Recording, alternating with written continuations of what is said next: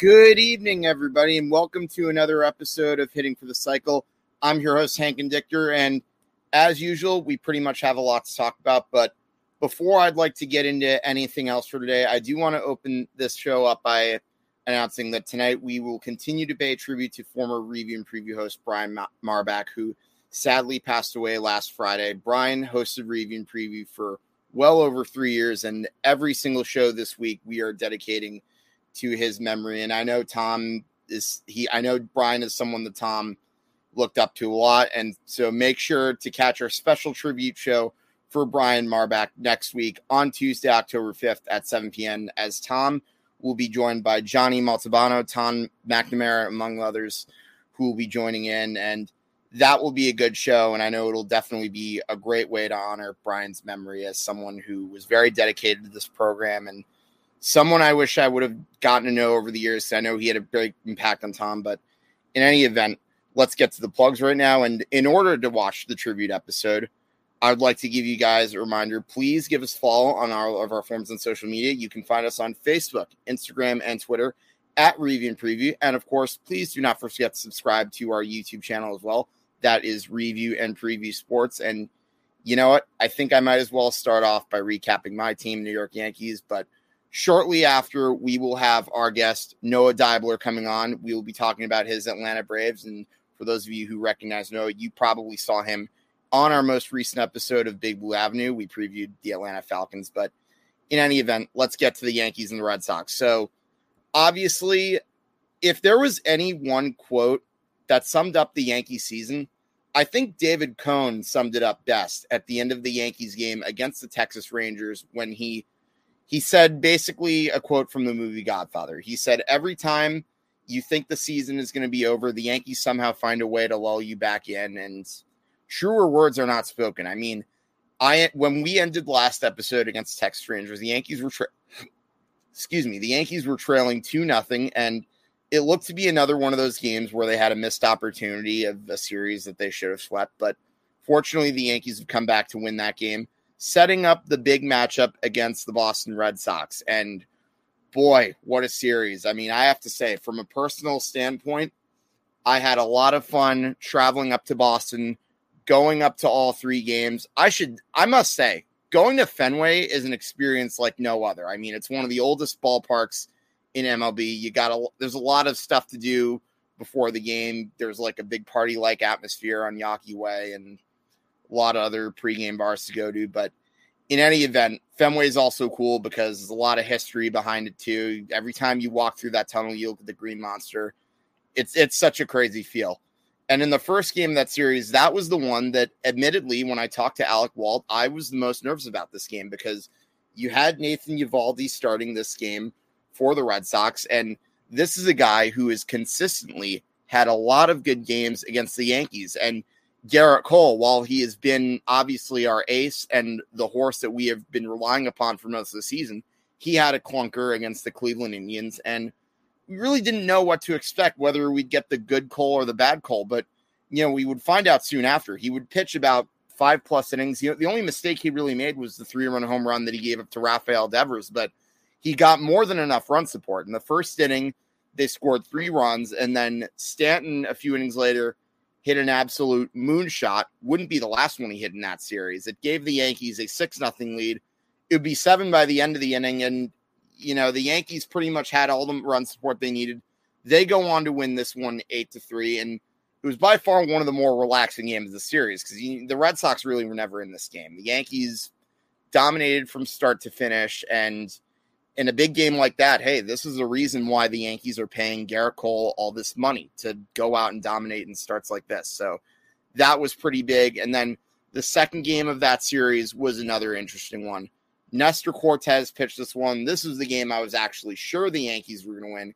He starts out, he goes about, 5 2/3 innings. He only gives up 2 runs. Well, actually, no.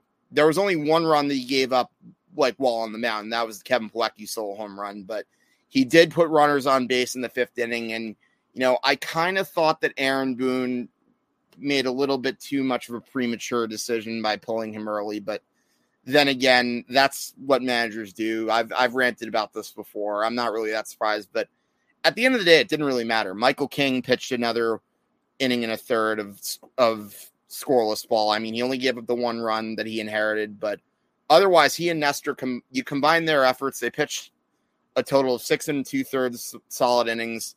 They gave the Yankees a really good chance to win. And they got their run finally in a wild pitch. That's happened a lot with the Yankees this year whenever they have runners in scoring position. Sometimes if they don't always get the big hit, you can always rely on them to get that run in with the wild pitch. But, it is what it is. They got the run. You take whatever you can get. And then you go into the 8th inning where they load the bases. Darwinson Hernandez comes in to pitch to Giancarlo Stanton, and he throws him a 94-mile-per-hour fastball over the heart of the plate that he absolutely launched well over the Green Monster and into Lansdowne Street. It gave the Yankees a 5-2 lead. And, it was such a surreal moment because created such a big adrenaline rush among the Yankee fans that were in the ballpark. And it pretty much sent Fenway into such a stunned silence. It's one of those crushing home runs that can really ruin a team's season. And the Red Sox, as we know, them and the Yankees were going back and forth among the wild cards. So to say that this was a playoff-like atmosphere was really an understatement of the year. And then in the 9th inning, Chapman makes things a little bit interesting. He gave up a solo home run to Bobby Dalbec, and then he allowed a base runner. But other than that, he wasn't too bad. He closed down the 9th inning like usual. The Yankees would win the series in that second game, and I couldn't have been happier as I was leaving Fenway Park that night. It was such an amazing atmosphere. But then, of course, that was tempered by the fact that you still had the 3rd game of that series to play. The Yankees obviously wanted to win that series, but the fact of the matter is they were still tied in the wild card with Boston at the end of the day. As you can see in the standings, the Yankees are now 2 games ahead of Boston. And I'll get to the Toronto game soon afterward, but they had Jordan Montgomery pitching, and he, all things considered, looked pretty good. The Yankees were trailing 3-2 going into they were up 2-1 going into the bottom of the 7th. Boston took the lead. They scored a few runs, and that was because you had a wild pitch. Joey Gallo and DJ LeMahieu both dropped pop-ups that really came back to hurt the Yankees. Boston would take the lead. And, it was the 8th inning that really stood out to me in this game. Tyler Wade starts off the inning. He's a pinch runner. I think it was Gio Urshela who got on. He walked to get on base. Tyler Wade comes in. They have him as the pinch runner. He gets caught stealing, and it was one of the craziest things I saw because he had that big lead, but then all of a sudden he inexplicably didn't slide, and he actually slowed down, which I think really hurt him because I think if he had slid into second base, he would have been safe. Yankees would have been in better shape, but at the end of the day, it didn't really matter because it was in the middle of an at-bat where DJ LeMahieu himself walked. So you had 1 out, a runner on first. Anthony Rizzo comes next. He hits a double into right field. It goes right past Alex Verdugo. Now, this was the play that I really think was the turning point of this game because, you had Verdugo throwing to Jose Iglesias, who was playing second for the Red Sox in that inning for defensive reasons. And when you look at the replay of Anthony Rizzo's double, nobody talks about this, but Jose Iglesias made a critical mistake. He had the ball, and if you look at the highlights of it, Rizzo was halfway between first and second. In other words, he was nowhere near the second base bag. And Iglesias, had he saw where Rizzo was going, he probably could have easily thrown him out. But instead, he throws to the cutoff man, Bobby Dalbec, who was right near the pitcher's mound. And it represented a missed opportunity that really came back to hurt the Red Sox, because you, instead of 2 outs and just a runner on third, and worst case scenario for the Red Sox, a tie game with the next batter, instead you have second and third, 1 out, and now Aaron Judge is up to plate. And Aaron Judge has been one of those Yankees that has been really killing it lately. I mean, he comes up, Adam Ottavino's pitching, and remember, Adam Ottavino was on the Yankees in 2020 and 2019. So you knew going into the season, I thought him pitching to those guys, he would be very familiar with the Red Sox lineup, but he makes there are a few things that happen in this at bat. Number one, Aaron Judge hits a pop-up. Bobby Dalbec's trying to catch it. He thinks it seems to me like he's afraid of like hitting into the foul netting by the first base dugout, but then he misjudges the fly ball. He drops it, and another pitch to extend the at-bat. And then not long afterwards, you have 2 strikes.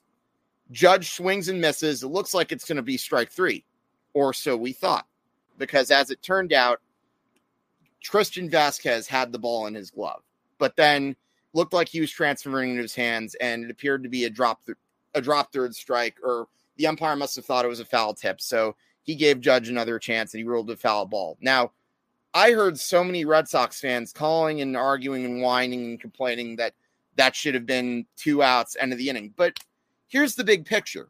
When you really look at it, there are a few things wrong with this. Number one, all Vasquez had to do was just squeeze the ball. Maybe the umpire doesn't see any drop or transfer. At bat over. Number 2, Bobby Dalbec should have caught that, as mentioned. So, in other words, the Red Sox, if I were to play devil's advocate, you could argue that it was probably Vasquez's fault for not holding on the ball. However, I also do want to point out there's such a thing as a manager's challenge. Alex Cora could have easily gotten up and challenged to the umpire, hey, you got to take a look at this at strike 3. And, maybe they would have overturned it. But nope, he does not do anything about it. He just sits there in the dugout. And at the end of the day, you can cry all you want about Joe West's strike 3 call, but it's their loss. They didn't use that challenge. So that enabled Aaron Judge on the next pitch to hit a double to straightaway center field, driving in both runs. And to make matters worse for the Red Sox, but even better for the Yankees, Giancarlo Stanton's up. And why you would even pitch to him with a runner on second, I don't know. But you would think that Ottavino, from his time with the Yankees, would know better than to throw him a fastball throw him a slider outside rather than a fastball, because anyone who's watched the Yankees knows they swung at a lot of those outside sliders, and it's been strike 3. But no, he throws a similar pitch that Hernandez threw the night before, and Stanton hit it in almost the exact same spot. Over the monster, into Lansdowne. It gave the Yankees a 6-3 lead. They got the sweep over the Red Sox, and it put them at number 1 for a wild card spot, which is huge, because if the season would have ended after that game, the wild card game would have been in the Bronx, in front of a loud and raucous crowd at Yankee Stadium. And for the Red Sox, it's a missed opportunity, because even without the bad call, there were still 4 mistakes that I just talked about that they made in that inning. They have nobody to blame for the sweep but themselves. But in any event, they've got a series with the Orioles coming up, which is already off to a rough start because they lost the first game of that series 4-2. And in addition to that, the Yankees have already won the first game of their Toronto series. They were up 3-2. Giancarlo Stanton hit another moonshot in the 7th inning, and he has hit a total of, so in the Boston series, he hit 3 home runs and driven 10 more. He hit another home run, driven 3 runs. He has been absolutely unbelievable in the stretch, and he's been carrying the Yankees, and that's what they wanted when they traded for his contract, a guy who can come up big in clutch situations. Now, can this translate into October? I don't know, but we'll see what happens. I'm hoping he keeps this up. I have been pleasantly surprised. And yeah, a lot's a lot of good things have happened to the Yankees. And if you look at the bottom on this ticker, they are currently 2 games ahead of the Boston Red Sox for the top spot. Don't look now, but the Seattle Mariners have won 9 of their last 10 games.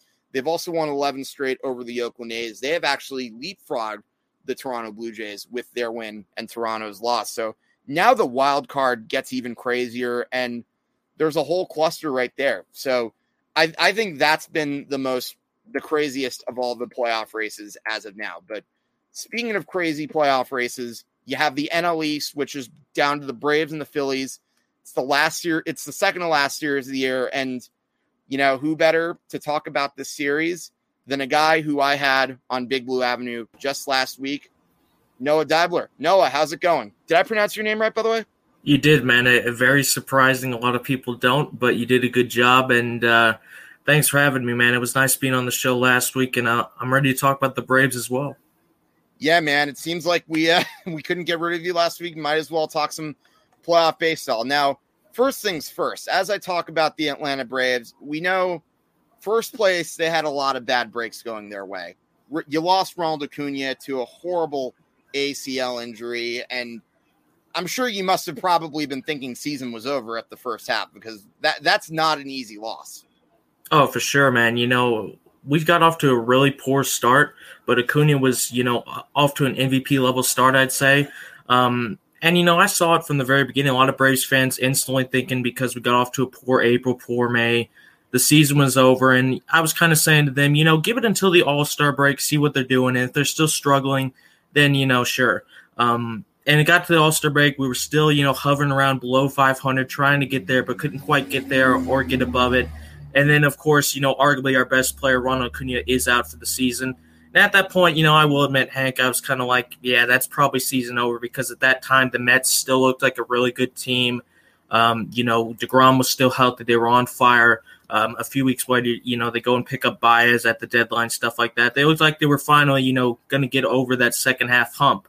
And I even told Tom, who, we both know, big Mets fan, I said, hey, I've hated on you guys a lot in the past few years for, getting off to a good start and falling off the stretch. But I think you guys are legit this year. And what do you know? Once again, it happens to them again. I think that team is honestly cursed. I don't know how. It just happens every single year for them. The second half, they really struggle. And, I know we're going to talk about what the turning point of the Braves season was. But that second half of July, the trade deadline, all that, I think really marked their season. And, they've done a lot of it, like you said, without Acuna. They've also done all of it without Mike Soroka, who, when healthy, is their best pitcher. Just has, a really poor injury record, unfortunately. But, yeah, it's very surprising. I mean, they've been red hot since, I'd say, the second half of July, August definitely, and finally gotten over 500 and then got a bit of a comfortable lead in the East right now. I'm sure we're going to get into the Phillies series, big win last night. Second game 2 is starting right about now, I think. So that's going to decide our season, because the NL wildcard race is just absolutely insane. I know you're going to talk about it a little later with the Cardinals and all that, but we got to win our division, man. The NL is really tough. So the guy who drove in both runs in that game, it was Jorge Soler. He had a 2 RBI single, only 2 run, really the only 2 runs you needed, because they kept the Phillies at bay up until the 9th. Came down to my guy, Didi Gregorius, who, fun fact, happened to be one of my old favorite Yankees. He ends up hitting a sacrifice fly. He drove in the only Phillies run. Yeah, and they had guys on base, but Freddie Galvis struck out. So you must have been breathing a big sigh of relief after that. And now with that win, the Braves' magic number is now down to 3. So in other words, if you win this game tonight, you're going to do no worse than a tie for first place. Yeah, absolutely. I mean, this series is absolutely massive. Our last one is against the Mets, so you could hope we could do something well there. But yeah, as I mentioned, you just mentioned Jorge Soler, another trade deadline acquisition type guy, mainly known as a power hitter. I remember a few seasons ago for the Royals, I think he hit something like 48 home runs and led the American League. But last night, in a tough pitching duel, Charlie Morton had a great game as well. I think it was 7 scores with 10 strikeouts. All we needed were a few runs, and he got a clutch 2 RBI single. Freddie Freeman had a good game as well, getting on base 2 times, I believe. It's been a weird season for the Braves. They've tried to make a lot of changes to the outfield, but one thing I will say is their infield has been very stable. with Riley, Swanson, Albies, and Freeman, carrying the load basically for us offensively the entire season. I saw a stat about a week ago, I think it was, that if Dansby Swanson reaches 30 home runs, they become the first infield in MLB history where all four members have hit 30 home runs, which I thought was a very interesting stat, very surprising stat. But Dansby, he's kind of a streaky player, so I don't know if he's going to hit 3 more home runs in the last 5 games. But yeah, I've been impressed with the resolve they've shown. Where pretty much everyone was probably counting them out, myself included at one point. Now I will say it does help the Mets obviously collapse, and the Phillies I think are a bit inconsistent. But I mean, when you're doing it without two of your best players, you're plugging gaps and all that. They weren't helped as well by the fact Marcell Ozuna basically got suspended for the entire year for his incident. They had to fill that gap as well. They've done a good job, and I got to give our GM Alex Anthopoulos a lot of credit. He's done a good job, basically patching up the team when it's been in disarray at points. Yeah, and you mentioned the Mets and their second half collapse, and I'll give a not so fun fact to our Met fan friends who are probably watching and listening to us right now. The Mets actually have a record for the most days in first place in a season without winning it. I believe it was 109, which would also mean it's probably the most amount of days spent in a season in a year where they end up finishing below 500. So that's not what you want. And, I happen to agree with you. I thought the Mets were going to be a serious contender. I mean, granted, I didn't think they were going to win the division year one of the Steve Cohen era because obviously, how the saying goes. Rome wasn't built in a day. But at the same time, when you really look at what happened in the Mets, it was really a combination of a lot of players underperforming, but most damaging was obviously the Jacob deGrom injury. I think once Jacob deGrom suffered that injury, you knew their season was heading for a downward spiral because that's not somebody that you just replace like that. I mean, Taijuan Walker didn't do well in the second half because I think him not having the support of a Jacob deGrom really didn't help him. And then you look at the other pitchers like Marcus Stroman, who's kind of been all right the second half. And then all the other guys, that's a big blow. But with that being said, I think the Braves I think you're right. Anthopoulos did a really good job. Jorge Soler, well, you never want to really say he replaced a guy like Ronald Acuna. At least he's doing well production-wise in the lineup, which is really what you want. And Adam Duvall's been providing some pop, too, with the bat. No, he's now at 40 home runs. Yeah, no, I mean, you can never replace a player like Acuna, in my opinion. Unbiasedly, when he's healthy, he's easily one of the top 3 outfielders in the entire MLB. Sucks he had that injury, but the guys we traded for at the deadline or around the deadline have really helped. You mentioned Duvall and Soler. We also traded for Eddie Rosario and Jock Peterson, 4 outfielders right there that we brought in basically to kind of plug the hole, I guess you could say, of Acuna and Ozuna both not being on the team. And, they've had some moments where they've really helped. Jock's hit a few home runs. Eddie Rosario has had a few really good defensive plays where Will Smith is in the ninth and kind of struggling, doesn't have his A game, but then, Rosario makes a good catch and all that. We escape a really close game that we need. So, yeah, I mean, it's obviously not ideal to have Acuna out, but when he's back next season, if they can keep, the core of this team around and maybe add a few guys, they're going to be even better. It feels like years ago already, but people do have to remember this team last year was 1 game away from a World Series appearance. And right. No disrespect to the Rays, but I think if the Braves make the World Series, I think they could have beaten the Rays. They just completely blew that Dodgers series, which, I'm still upset about. But look, from where they were 5 years ago, clearly rebuilding, they're a very good team now. And they've shown even without 2 of their best players, they can still compete and win a division. Granted, as we mentioned, the division has been in a bit of disarray this year. But, I mean, nothing has really gone their way the entire year, and yet they found a way to, not only get above 500, but start to extend a division lead, which if you told me they were going to do that 2.5 months ago, I'd say you're living fantasy land. Yeah, no, that's a really good point. And I think another person that deserves a lot of credit for what the Braves have been doing is probably Brian Snitker, because you really look at what's gone on this year. Like a lot of managers, I think it really says a lot about a manager when he keeps his team in these games and in all these series, even without all these injuries. And when you really look at it, as I said, losing Acuna would really damage most teams' playoff chances, and Soroka too. What's your take on the job that he's done? Look, I've always liked Brian Snitker. I know he's a bit of a polarizing guy among Braves fans, but I think from where he started and the team was, not very good at all. We had Freddie Gonzalez as our past manager. You could tell he was, way past it. Snitker came in. He inherited a team that wasn't good. They were still rebuilding, and I got to give him a lot of credit. I think he's been a reason for the upsurge we've had, if you will. Now, I will admit he has some faults. I think he's very loyal to his players, which is not necessarily a bad thing all the time. But when a guy is struggling or whatnot, a lot of Braves fans don't like how inconsistent Will Smith is. He sticks with his guys. Basically, he doesn't make changes that he doesn't feel comfortable with, which I do respect a bit. That said, it can turn a lot of fans off because they think he's stubborn. He's not the right guy for the job and all that. But, the thing I'd say to that is if you asked Braves fans 4 or 5 years ago if they could be one game away from the World Series, would they take that? And I think they'd say absolutely. And I have to give, a bit of portion of credit for that to Brian Snitker. I think most of it is, Anthopoulos has done a great job for us. But I got no problems with Snitker. I like him. Do I think he's an elite level manager? Probably not, but I think he's a good manager. I think the players love him as well, which you cannot understate. That's very important. I think he's very popular with the guys in the dugout, the locker room, and all that.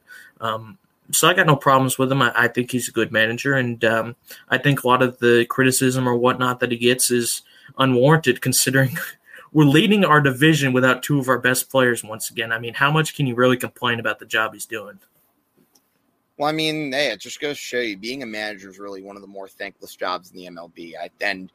This is especially true if you look at all the teams in the Northeast. Like you got Aaron Boone being blamed, some warranted, some not necessarily. But then you also have guys like Luis Rojas who's being criticized. That's just how it is. But I want to get to a few of the comments here. Marty joins, says, "Sko O's, how's it going, Marty? Good to see you." And John Rankin says, "Hi, how's it going, JR?" I just want to give you guys a little heads up. If you guys want to comment and interact with us during our little discussion about the Atlanta Braves and baseball, please feel free to do so. Check the comment section below, and I would be more than happy to hear any thoughts that you guys might have to share with us on this good day. And your friend Zach Tucker goes, "Chop on." Hell yeah, man. Chop on, baby. Go Braves. Now, this wouldn't be a Braves discussion if I wasn't mentioning the guy who won the Most Valuable Player award for you guys. Yes. That's Freddie Freeman. He's hitting 300, 31 home runs, 82 RBIs. In a normal season like this, he fought off a pretty good one last year, albeit in a shortened 60-game season. What would you say that he has a strong case for winning the NL MVP? And if you think he should, I want to hear what you have to say regarding that. It's a really tough call, Hank, because I think, players like Bryce Harper, Tatis, Juan Soto have had really good seasons. I definitely think he has a case, though. I don't think he's going to win it, nor do I think he should be the favorite, mainly because I think he got off to a really slow start, which is really uncharacteristic for him, to be honest. But the past, I'd say since late June, in fact, I got his game logs up. I'm going to do a few stats in a moment. But since late June, he's easily been one of the best players in the National League and the MLB overall. And I've always been of the opinion for as long as I've watched the Braves that Freddie Freeman has been our best player. And look, I know Acuna is the rage and all that, but you still have to give respect to a guy that, you mentioned did win the National League MVP last year. Granted, it was a shortened season, but he was still the favorite. And honestly, I don't even think it was close last season. He was the MVP. And this year, I'd say for the second half, he's easily like a top 3 candidate. But you do have to consider the fact, and I'm going to start listing off those stats I mentioned. He did not get above a 250 average, which I consider to be around average for an MLB player. He did not get above that mark and stay above it until June 23rd. It did take him a while to start to get to that level. But since June 23rd, Hank, his numbers, I got them up right here. 350 average, 982 OPS, 15 home runs, 42 RBIs, 70 runs since June 23rd, Hank. Absolutely phenomenal the second half of the season he has had. But like I mentioned, he did get off to a slow start. So I think, I don't know for sure. they might throw a wild card in there. But from all the media reports I've been reading and all that and the stats I'm looking at, I think Bryce Harper will win it because, sure, the Phillies aren't in a great position, but if you look at his stats, 1.050 OPS is phenomenal. He's hitting .311 with a 433 OBP, 34 home runs. He also has a lot less plate appearances than some other players. Like Freddie Freeman is leading the entire league in plate appearances, so I think that's where some of his numbers come from. Bryce Harper, I think, on a at-bat by at-bat basis is putting up the best numbers. So, yes, I think Freddie Freeman has a case. I think Austin Riley also has a case that we should mention that as well. But I think Bryce Harper probably will win the MVP, and I'm not going to complain because even though I absolutely despise his team, and I don't particularly like him as a player either because he plays for that team, he's a phenomenal player, and he's put up the stats. I think he will win MVP, and, I'd have to begrudgingly say it's deserved. Yeah, I would happen to agree with you. I think this is probably Bryce Harper's best season since he was acquired by the Philadelphia Phillies, and when you look at the Phillies, like I look at them as a team that's really underachieved. Like you look at their pitching rotation, you look at their lineup.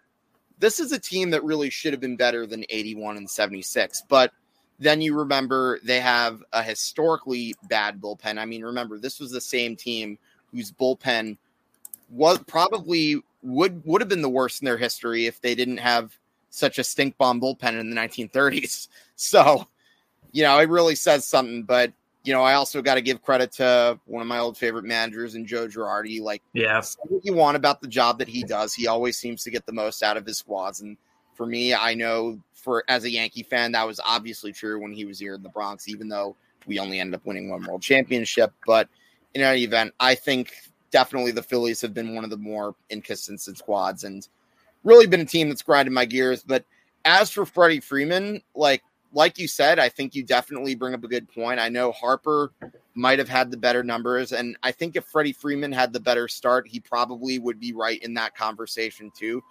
But with that having been said, he's doing exactly what you want out of your first baseman, or like at least a guy who you look at as your best player. I mean, from what you're telling me, he's carrying this team. Without him, there is no way that they're in first place. And for me, I personally, if I base it on with team success, I would give it to Freeman just for that sheer fact that he is helping his team win a lot of games. But at the same time, I think Bryce Harper, without him, the Phillies probably aren't even above 500. So I don't really think there's a wrong answer in this argument the more I really think about it. But I want to get some more comments here. I think Zach says Harper will win because of name recognition. I happen to agree with Zach right there. And my buddy Dom Daniele has a question. He goes, do the Braves have the best infield in all of baseball? And it's funny that he should ask that because I was talking with him about this in our own separate group chat outside of the show. And, the more I think about it, Austin Riley, Freddie Freeman, Ozzie Albies, that's loaded.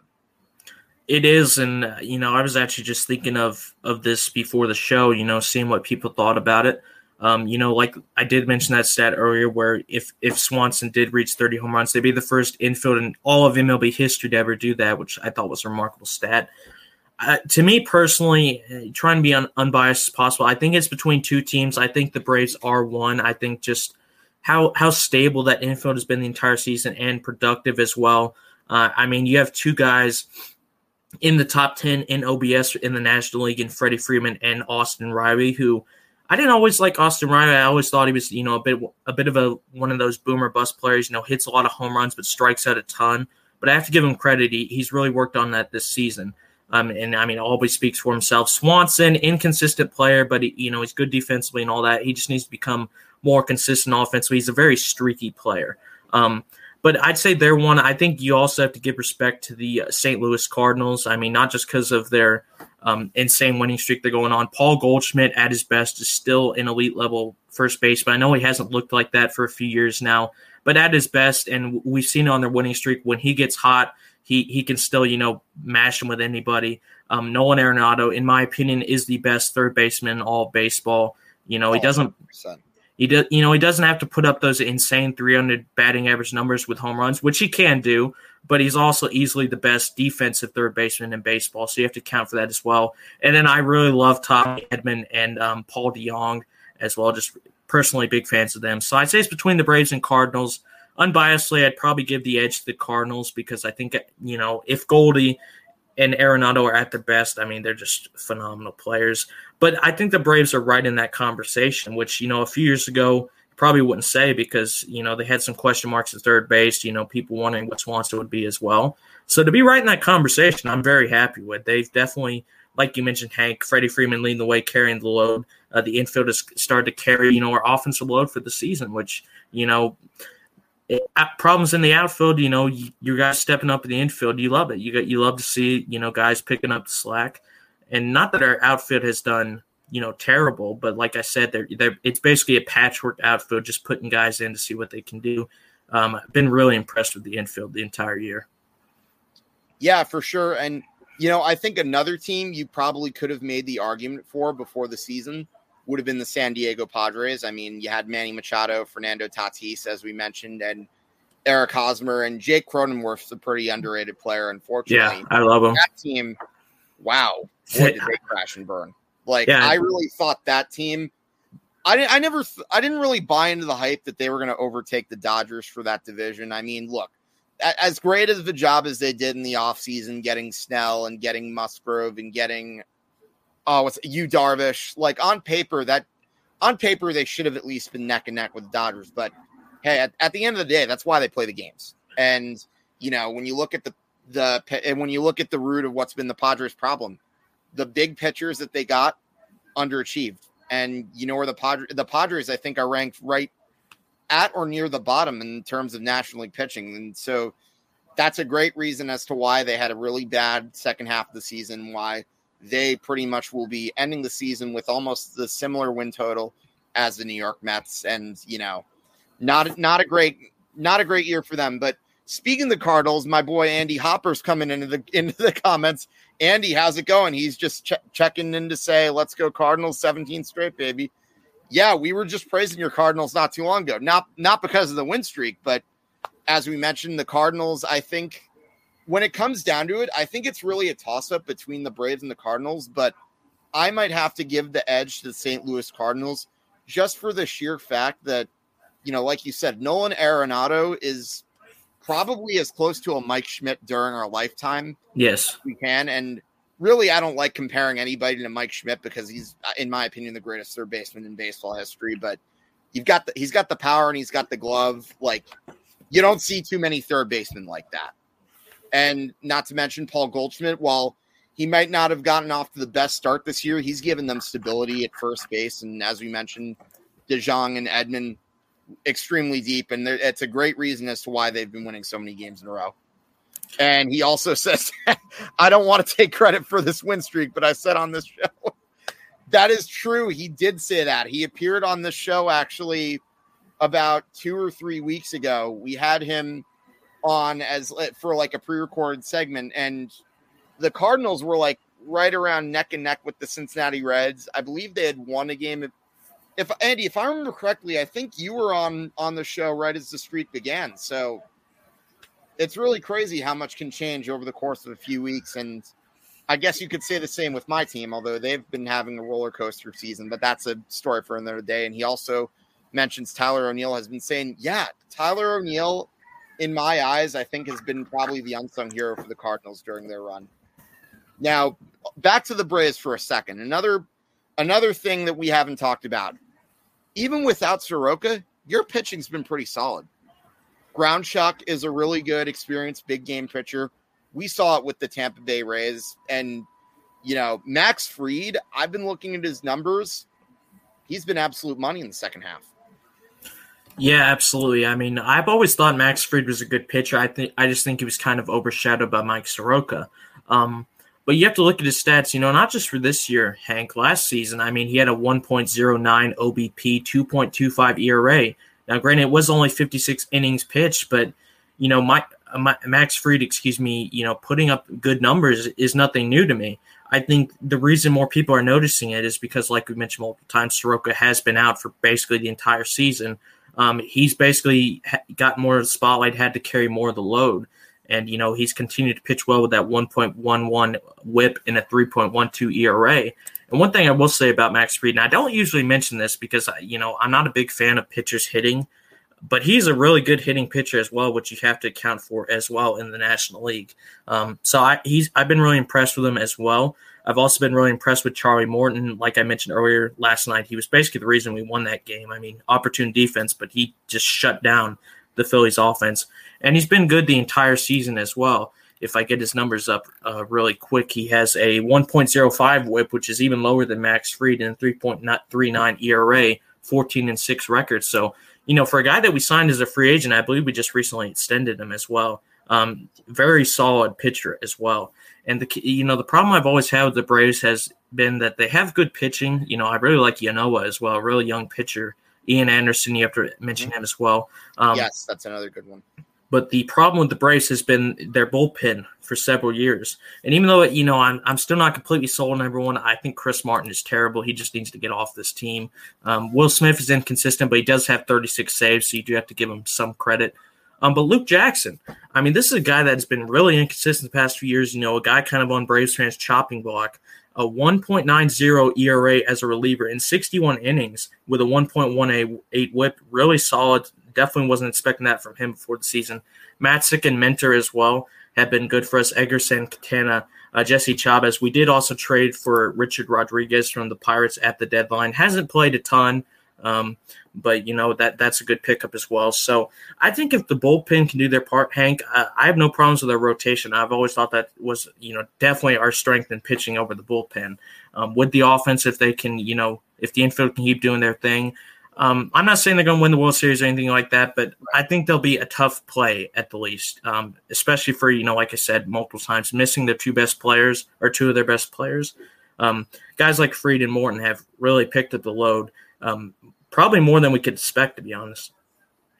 Yeah, true. And, going to the playoffs, I know you guys aren't really going to be being picked a lot to win a World Series. They have 84-72 record as we speak. By the way, they're up 1-0 over the Phillies right now. Austin Riley hit an RBI single. I have my MLB Game Day app always on my screen. Just love to get some little score updates as I talk. And unfortunately, my Yankees are also down 3-0 as we speak. But in any event, the Braves aren't really going to be looked at as one of the top teams in the National League. But when you really think about it, that might not necessarily be a bad thing. If you look at history throughout the MLB playoffs, there's been a lot of serious underdogs that have gone on to make some big runs, go on to win World Series and stuff like that.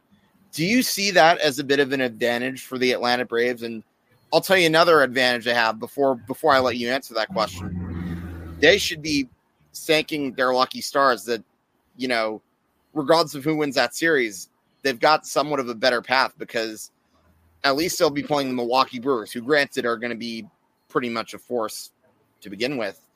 They don't have to face the red hot St. Louis Cardinals, and they also don't have to face one of the two, whoever comes out of the NL West too. So there's that. Yeah, no, it is really tough when you say, hey, at least to be playing Milwaukee, who I think has just clinched their division. I also saw that Devin Williams broke his hand by punching a wall. Not sure what he's doing there. Good pitcher, but clearly not all there.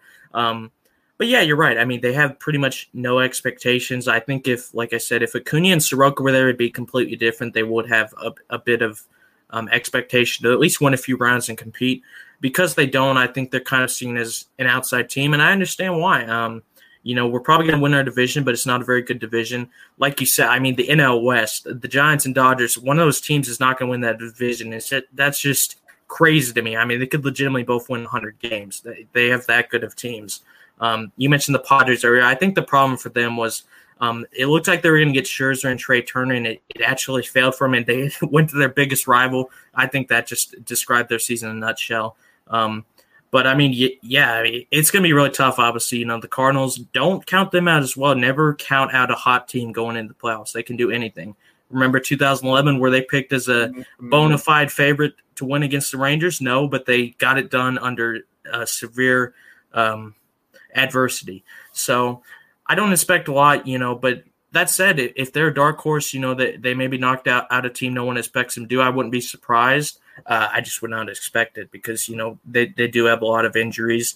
There are a lot of better teams as of now. Now, if they get all the guys back, I'd expect them to be one of the top NL teams again. But at the moment, you mentioned the Brewers, Cardinals. Dodgers, Giants, the NL is just loaded, man. I mean, it's just absolutely insane. Whoever wins the East, and I think it probably will be us, but whoever does, they're going to have a tough time, I think. Yeah, I really agree. I think, like I said, Milwaukee's going to be a tough challenge, but at the very least, you don't have to worry about the Cardinals if somehow they get past either the Dodgers or the Giants, although that's looking more like it's going to be the San Francisco Giants at that point.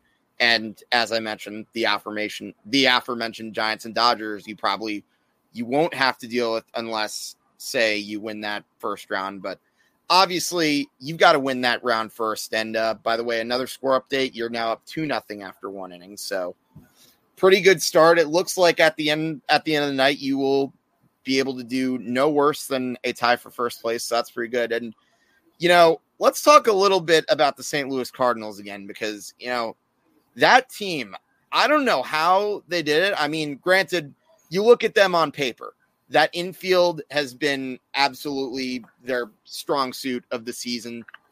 Pitching, while they lost Flaherty for a good stretch of time, still getting good starts from Adam Wainwright, who, funny, I'm gonna make fun of Andy for telling me on my show a couple weeks ago that they need to, or not a few weeks ago, but like way back in say late May, that they shouldn't be relying on 40-year-old Adam Wainwright when the Cardinals have been doing just that, and it's actually been helping them. And they've even gotten productive starts from J.A. Happ and John Lester, and that's a team. If they somehow rode the magic of their 17-game win streak and found a way to be able to beat the Dodgers or the Giants in that wild card and send that 100-win team home after one game, that would be crazy, but I would not be surprised at all. How about you?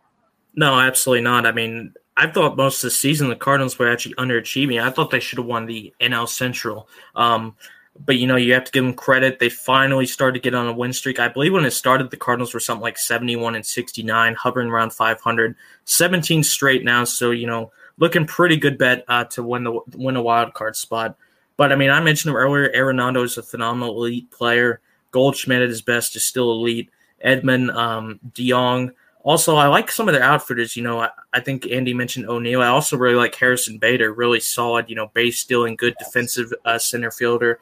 And look, Wainwright, I know he may be like 48 years old, but I've always loved him. Just a really solid pitcher. Never been, a top-tier elite guy for a consistent amount of time, but just always really solid, does his job. Former Brave as well, I have to mention that. I really wish they kept him, but really excited that he's still producing for the Cardinals. Flaherty, when he's healthy, I mean, I think is a top 10 pitcher in the league. And, they've gotten good performances from guys you wouldn't expect. Like you mentioned, John Lester, J. Happ, these veteran guys. Giovanni Gallegos as well. Hold on. He's the season. Yeah, Gallegos has been really good. At one point they had Alex Reyes was in the closer's role, but then he had a hiccup. And yeah, it's funny you should mention that, because for a while into their season, bullpen was one of their weak points. And again, you can look at the last episode that we recorded together. The one thing that was driving Andy nuts was that bullpen. They had a pretty high ERA and they were walking a lot of guys, which is pretty disturbing and something you really don't want out of your team come October. But then again, you never know. Sometime I've noticed there have been some teams whose bullpen's been kind of shaky during the regular season. Sometimes they just go on to dominate in the postseason. It's an area for a team that really can fluctuate if you really think about it. Yeah, absolutely. And, I knew before this year, I thought Gallegos was a good pitcher. I didn't think he was .870 whip good. So he's been phenomenal for them. If their pitching does well, and with the offense they have, and obviously, we mentioned the infield and all that, they can go on a run. And I have to say as well, I've just always had a soft spot for the Cardinals. I think they represent everything that's good about baseball, how they operate that organization. Probably my second favorite team if I had one. I just really respect what they're all about. To me, they're kind of like the Pittsburgh Steelers of the MLB with how they operate. Just, consistency, they demand excellence. But I just think they do things the right way. So I really hope they do well. If the Braves get knocked out, I hope they, go on a run, because just really have always respected that organization a lot. even when they knocked us out a few years ago, I said, hey, go ahead and win the World Series. I wouldn't mind. That'd make us look even better. So, it's only 10 years ago they won a World Series. They know how to win. That organization has a winning history. So do not count them out at all. If they keep on this hot streak in the playoffs, you never count out a hot team going into the playoffs because they can surprise anybody. That is very true. And now, before I end the show, I do want to ask you out of curiosity, what is your World Series prediction? Oh my God, that's really tough. I haven't thought about it. Realistically, I'm still probably going to pick the Dodgers to represent the NL in the World Series. I think their roster is just absolutely stacked. I do love what the Giants have done this year, surprise team in the season. But I think the Dodgers just have a little bit more of that championship pedigree, championship experience and all that. So I'd probably pick them to represent the NL. The AL is tough, man. We'll talk about your Yankees first. How inconsistent they have been, and yet they're going to make the wild card, it looks like. If they get it going, their offense can compete with anybody. I just question their pitching, to be honest with you. How's their pitching going to do in the playoffs? So we'll see about that. It is really tough. Maybe the Astros, but I still have some questions about them. Man. The AL is a lot tougher to predict, I think, because I think with the NL, there's some really good teams, but you probably expect the Dodgers to be the favorite. The Rays, I'm not sure if they're going to go back to the World Series again, but they do have a really good roster. In my opinion, and it's really tough to call, I feel a lot more confident about the Dodgers pick. I'm probably going to pick the Astros just because they've shown they can win a World Series. Granted, they haven't shown they can do it without blatant cheating. But, I think they still have a lot of really good players. Altuve, Bregman, Correa, the likes of them. You have to also mention their pitchers are still absolutely phenomenal. So I think on a player-by-player basis, I think they probably have a slight edge over the Rays. So I think we could see a Astros-Dodgers rematch, except this time I'm picking the Dodgers to get their revenge and repeat as World Series champions. Yeah, I could see that happening.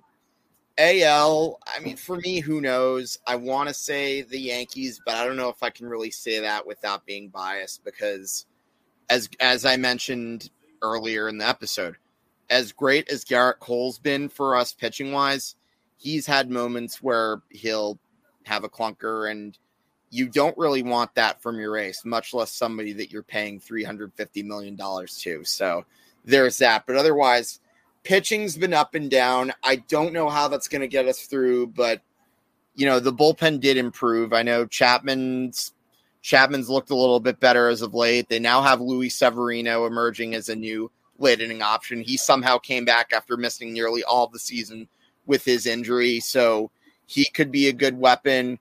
If Judge and Stanton can get their bats going in October, then who knows? Anything can happen. I don't think the Rays are unbeatable.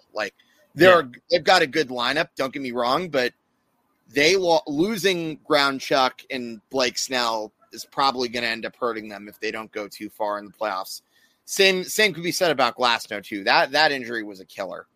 So I don't want to say the Astros, but yeah, very, very likely. And as far as the NL goes, as much as I'm tempted to say the Dodgers based on pure talent, I feel like the Giants are kind of being forgotten about because that's another team that over the course of this past decade, they know how to win. You still have a lot of holdovers from the 2010s winning teams. You still have Buster Posey. You still have Brandon Crawford, who, by the way, is a shortstop I really wish the Yankees could have signed when he was a free agent. But I knew that was going to be a pipe dream. If the Giants were smart, you knew they were not going to let him go. He's a great shortstop, a good lefty bat too. And, you've got a lot of guys like Evan Longoria still producing. I thought that guy was declining. It's great to see him back all of a sudden. And then you look at their pitching, you got DeSclafani and Kevin Gossman who have had career years. Whether that's sustainable for them in the long term is an entirely different debate, and I don't know if that's possible. But can they make a deep run in the playoffs? That I think yes. Why not? I'm going to say the Giants, honestly, for the NL. And, that's a perfectly reasonable pick. Buster Posey's still there. He has that championship winning experience. Also got to give a nice shout out to the Philadelphia Phillies firing Gabe Kapler. He goes over, goes over to the Giants, instantly makes them the surprise team of the season, 100-win season from a team that, let's be honest, I don't think anyone would have thought they even make the playoffs before the year. And, they're one of the best teams in the entire MLB. Kevin Gausman, if you thought he was going to be, a sub-3 ERA pitcher before the year, I would have called you a liar. He's always been a decent guy, but I think Kapler's just gotten the absolute maximum out of that team. And, hey, Tom, Braves are looking solid, man. I got to give a condolences to your Mets. I don't know what happened, but yeah, man, the Giants could definitely do it. I just think, the Dodgers are a little less of a question mark, if you will. I mean, I know it's crazy to say that about the Giants, but they still have to show something to me. What are you going to do in the playoffs? But I think the Giants definitely could do it. But the AL, I think, is a toss-up. I really don't want the Astros to win it because, honestly, I hate them. But they are a good team. I do have to give them some credit. And I think the Rays, like you mentioned, have lost a few guys. I think Kevin Cash has still done a really good job for them to get, 97 and 60 right now, something like that. So phenomenal once again from the Rays. But I feel sorry for them as well. All that winning, yet there's only like 2 guys in the stands. They need to get that sorted out. Yeah, I think if they'd played in like downtown Tampa as opposed to like St. Petersburg, I think they'd probably be better off. But again, that's another topic of debate that I could probably do for another episode. And before I go, my mom has another comment. Cole and Chapman, excellent but not flawless. I don't disagree with that whatsoever. I think that is absolutely true statement.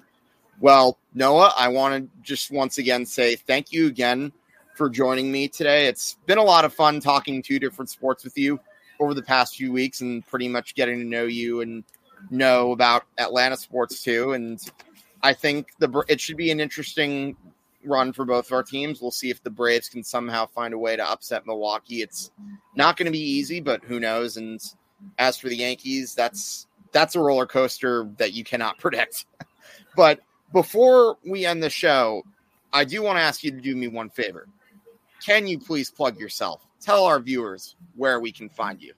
Of course, man. Over in the Sports Box, with guys like Brian, all of them, really, really awesome guys over there. Friends of Review and Preview as well. I know they come on a lot. I've come on a few times now. But I'm on the Sweet Tea Show on the Sports Box Friday nights at 9 p.m. Eastern Time with my guy, Garth Michael Patrick. Big Georgia fan. He's a big Florida fan, so, we go out all the time. But we mainly talk about college football, NFL football, do a few other sports every now and then. But as you can probably tell, I do talk a lot. So, we kind of have these ridiculously long shows. Kind of need to start getting some cliff notes for these, I think. But, hey, man, it was a lot of fun to come on. Hopefully I can come on again in the future. The Braves, manage to do something. If not, it's cool. Hopefully we'll be back next season. But it was an absolute blast. Thanks for having me. Yeah, of course. No problem. And, of course, before I go, it's time for me to do my own plugs. As I said, please do not if you like what you saw, please do not forget to give us a follow on all of our social media. You can find us on Facebook, Instagram, and Twitter. And, of course, please do not forget to subscribe to our YouTube channel at Review and Preview Sports. That was Noah Deibler of the Sports Box coming on to talk some Atlanta Braves. Folks, once again, you have watched another episode of Hidden for the Cycle. Until next Wednesday, I'm your host, Hank and Dichter, and we will see you next week.